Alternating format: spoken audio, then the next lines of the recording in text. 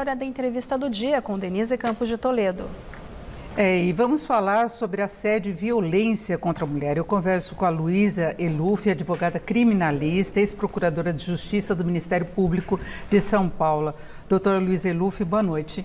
Boa noite. Muito obrigada pela sua participação aqui no Jornal da Gazeta. E a senhora atuou muito para a aprovação da lei do feminicídio, né, desde 2015.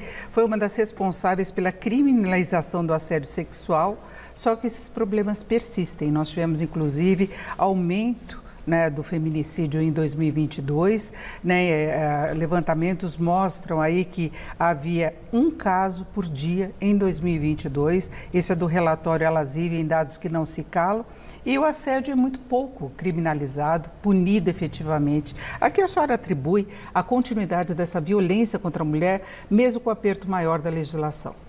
Porque a legislação não faz milagre, na verdade ela orienta, ela estabelece regras e quem infringir as regras da legislação está sujeito a uma penalidade.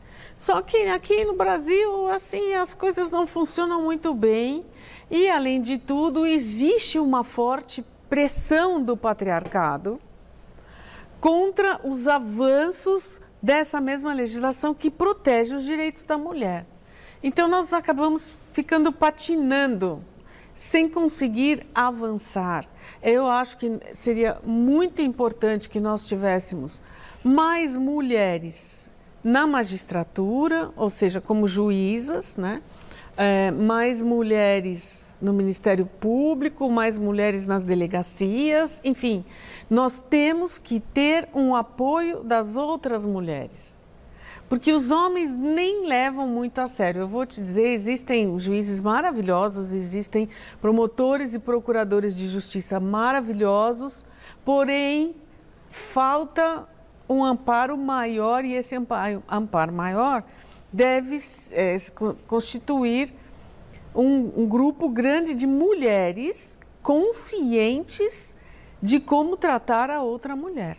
E tem a questão também da proteção efetiva, quando há alguma ameaça, o mesmo assédio, primeiro tem de ser levado a sério, efetivamente como um caso de assédio. Isso. Agora, no caso de violência, quando se chega ao assassinato, geralmente tem um histórico de ameaças, já de agressões, e as mulheres não têm medidas protetivas efetivas. Tem um ou outro caso, mas é uma coisa mais ou menos protetiva, e a mulher acaba sofrendo, ela tem que se afastar do emprego muitas vezes, tem que ficar escondida, né, junto com os filhos, muda a vida por causa de estar sendo ameaçada.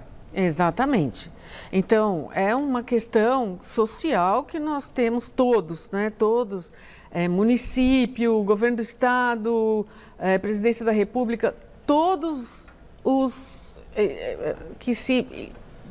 que são gestores dentro desse país, eles precisam cuidar da violência contra a mulher. Porque o Brasil é um país muito machista. Ele é muito machista mesmo, é terrível. E para mudar isso é preciso que as escolas, todas as escolas, as públicas e as privadas, falem sobre isso com as crianças desde cedo e falem sobre isso depois no primeiro grau, no segundo grau, nas faculdades. É preciso reeducar para a convivência pacífica, porque nós não temos aqui uma preocupação muito grande. O pessoal escreve lá na lei e depois fala, deixa que vai sozinho, mas não vai sozinho. Só se forem casos que têm maior repercussão, e a senhora participou, por exemplo, junto às vítimas de João de Deus. Certo. E a gente continua vendo casos de famosos envolvidos em assédio. O jogador Robinho, por exemplo, veio se esconder no Brasil. Né? Agora se pede que ele cumpra a pena aqui no Brasil, já que não há extradição. Agora é uma situação diferente de Daniel Alves, que na Espanha está enfrentando o rigor da lei. E de uma lei específica que pega, inclusive, as questões de assédio. Não apenas de violência explícita contra a mulher, mas o assédio também, não é? Exatamente, e essa lei da Espanha foi criada recentemente por causa de um estupro coletivo que ocorreu de fato lá, em que uma moça, ela foi dopada, né? E em seguida 5 rapazes estupraram essa moça e ela estava desacordada, ela não podia reagir, então evidentemente foi um estupro. Porque, sabe, quando uma moça vai lá e diz, olha, ele me forçou, eu não queria, papapá. Aí vem todos os outros homens dizer assim, ah, imagina, então por que ela foi? O caso do Daniel Alves, todo mundo falava, por que ela foi com ele? Ele convidou a moça para sentar na mesa dele e ela foi. O que tem? Sentar à mesa é uma coisa. Agora, ser obrigada a manter uma relação sexual porque o rapaz pagou uma cerveja para ela é um absurdo, é algo inimaginável dentro da nossa civilização. Então, o que a Espanha fez diante daquele estupro coletivo? Mudou a legislação, tornou tudo mais rápido e mais eficiente para cuidar desses casos. E a colaboração também de quem trabalha da noite em bares, não é, em casas noturnas, que seguiram todo um protocolo. Exatamente isso que você está dizendo, porque não adianta você fazer só num pedaço da história. Você tem que reconstruir os valores e a forma de atuação. Então, é isso que falta no Brasil. Assim, a gente tem a lei, não é tão boa quanto a da Espanha, acho que nós vamos chegar lá, mas a gente não tem o aparato policial, às vezes judicial, e o aparato local mesmo. Porque se a coisa acontece dentro da boate, ou dentro de clube, ou seja, em uma casa, ou qualquer coisa assim, todo mundo que trabalha naquele lugar tem que ser orientado e educado como agir em caso de tentativa de estupro ou estupro consumado. Agora, a gente sabe que em muitos casos há necessidade de a mulher se submeter a determinadas situações por questão financeira. Então, se coloca muito a necessidade de igualdade salarial, uma discussão que está colocada agora, dela conseguir avançar profissionalmente. Agora, em muitos casos, o que leva a essa violência é justamente a mulher tentar se impor e ter maior liberdade, não é?